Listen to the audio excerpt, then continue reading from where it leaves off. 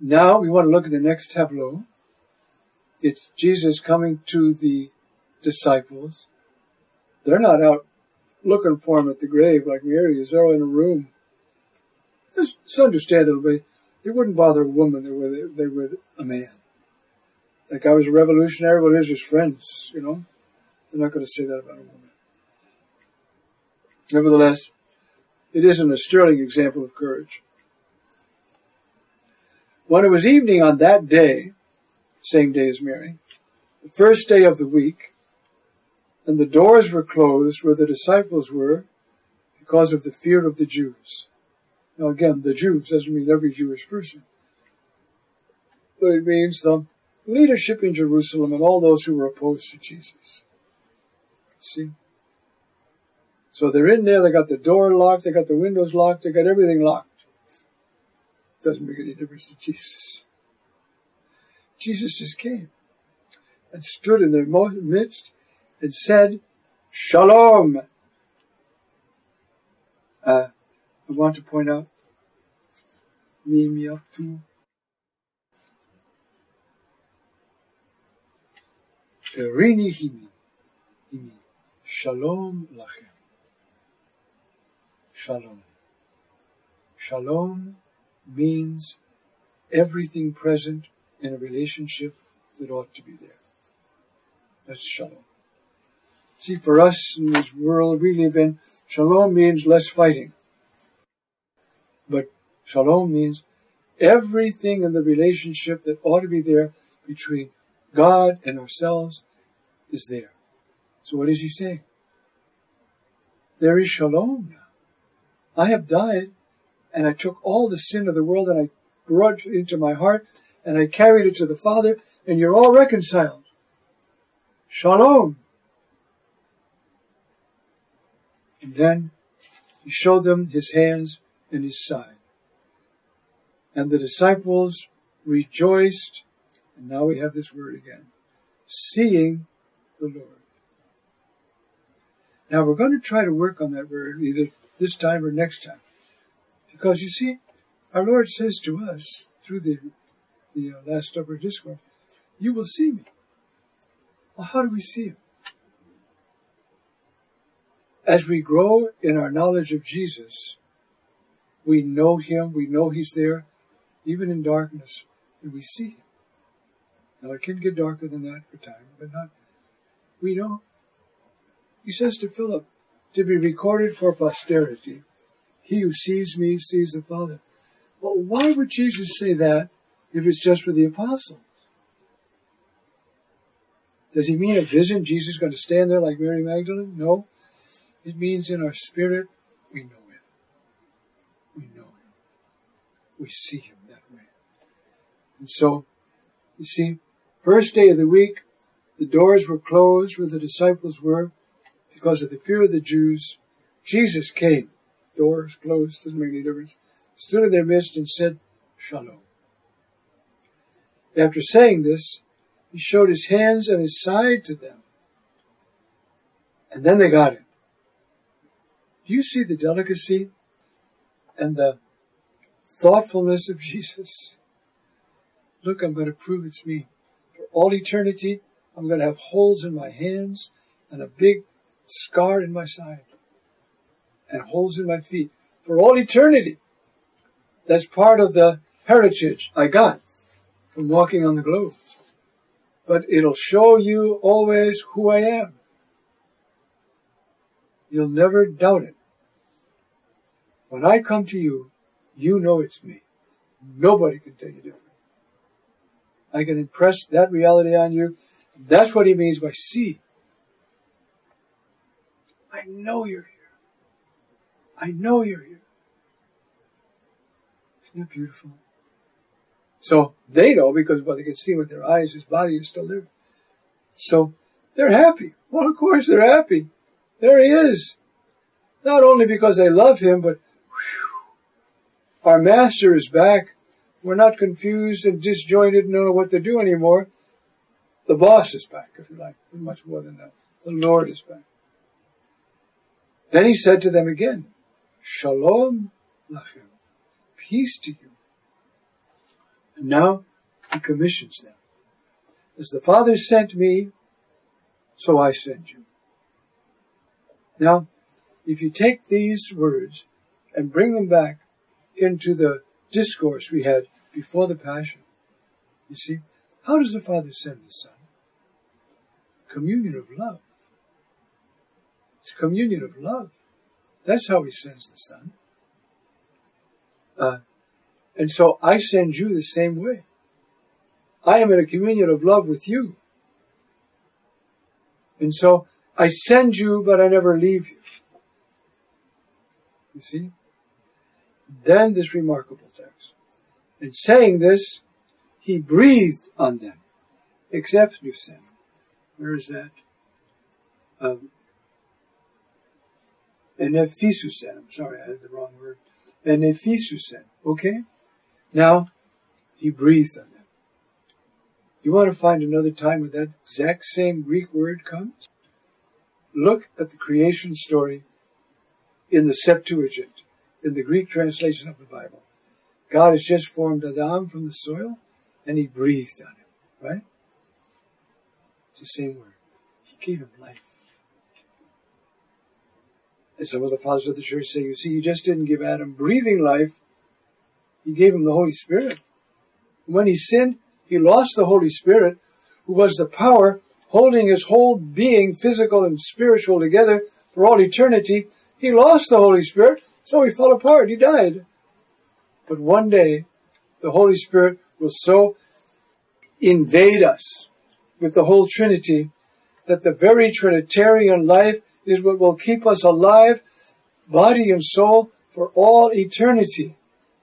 Anyway, he breathed on them. Now, if you forgive the sins of any, they are forgiven them. If you hold the sins of any, they are held. Now, we're fortunate to have, and I'm going to try to be brief about this, some texts. I think I've mentioned these texts before. A Targum just means translation, but when you say the Targum, you mean those Aramaic translations of the Bible that were all around in Jesus' time. Most of our manuscripts post-date that time by a little, but the tradition was already there. It's Peshat. It's simple, straightforward, which doesn't mean our historical, critical, linguistic, which is very good and very valuable. But it means, how is this text understood? So, in that argument that I should have brought it with me. In other words, if you look at your Bible, in Genesis 4, there's a mysterious thing happens. I'll try to show it to you. Genesis 4.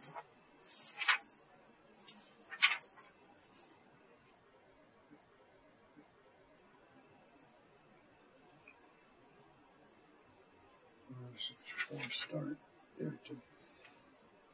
And Adam knew Hava, his wife, and she conceived and she bore and gave birth to Cain. And she said, Kaniti, Cain, Kaniti, you see, I have acquired a man by the Lord. And again she conceived and she bore his brother Hebel. Hebel, we say, Hebel means, what's the right? Like tumbleweed, light, like that. The other was probably linked to artisan. Okay. So then, God warns him. And Adonai said to Cain, why are you mad? Why is your face fallen? Isn't, if you do well, there will be success. And if you do that, you see, behold, sin is lying at wait at the door. And his desire is for you. To dominate you. Timshol. Then the text says, Vayomer Cain el Hebel Achiv, blank. And Cain said to his brother Abel, and then the next word is, where was I just then? Brother Abel. And behold, when the two of them were in the field, something fell out. Well, a Targumic translator, he's standing over in the corner of the synagogue, probably getting ready to preach. You know, translators like air can't stand a vacuum. There's something fell out of the sacred text, and we won't know exactly what it is till we get to heaven. But the translators, they weren't going to say, you see,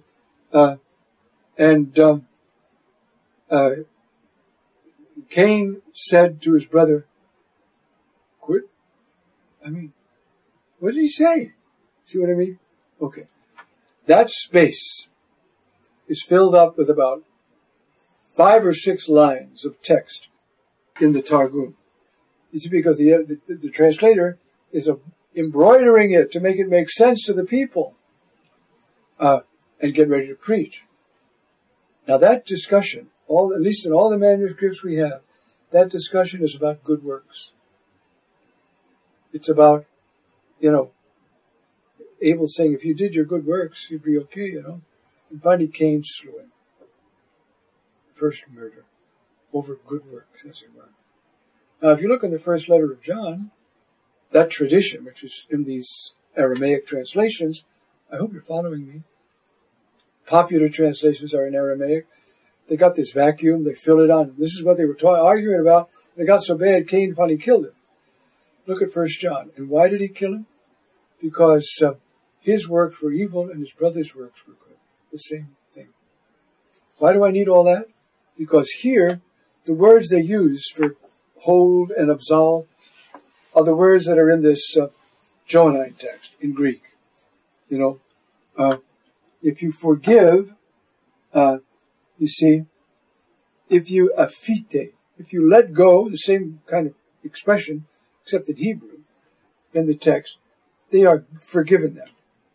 And if you keep, krati, which is, they have been kept. They're kept. Okay. What does that mean? They're certainly given us some huge power. Part of that power is to decide who can partake of the liturgy. That's the whole point. So, if I go off and start living with Susie and I don't marry her, I can't come to the liturgy. But if I repented my sin, then the apostles, those are the bishops, have the power to free me from that and let me come once again to the liturgy. You see, that's the underlying sort of thought. The apostles and those are the bishops. And so they can delegate to the priests, and they have to, because, in every diocese there's thousands of people. So the bishop gives what's called faculties to the priest. But it's the bishop's prerogative. In the old days, when the little groups were there and the bishop was the head, they all went through Lent, or maybe more, for your penance, 3 years over there with the penitentes. So you were there every Sunday liturgy up until the credo. And then you got to go. That's why in that liturgy we sing, the doors, let us attend in wisdom. What doors? The doors of the church. Everybody out who's not in good standing, because now we're going to receive the Eucharist. Now, I know that rite. I used to celebrate that rite quite a bit. And if there were Easterners there, we would say kind of, not just the doors, because it's old-fashioned. What does that mean? If anybody has a real grudge against his neighbor, he should leave now. So they'd go out. Sometimes they'd go out saying, looking at the guys, because of you, I'm going out, But they'd go. And then one day, you can get him reconciled. He comes back in.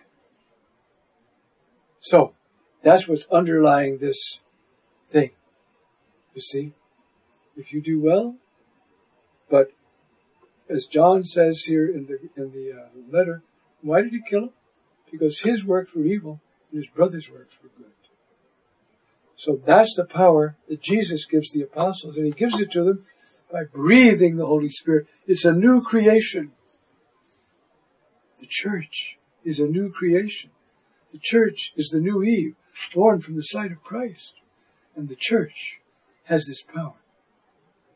And all that power of the church, you see, is in Mary, because she's the first Eve. I hope that's clear. So the conclusion would be these two words that I have given you, Asar and Sarah.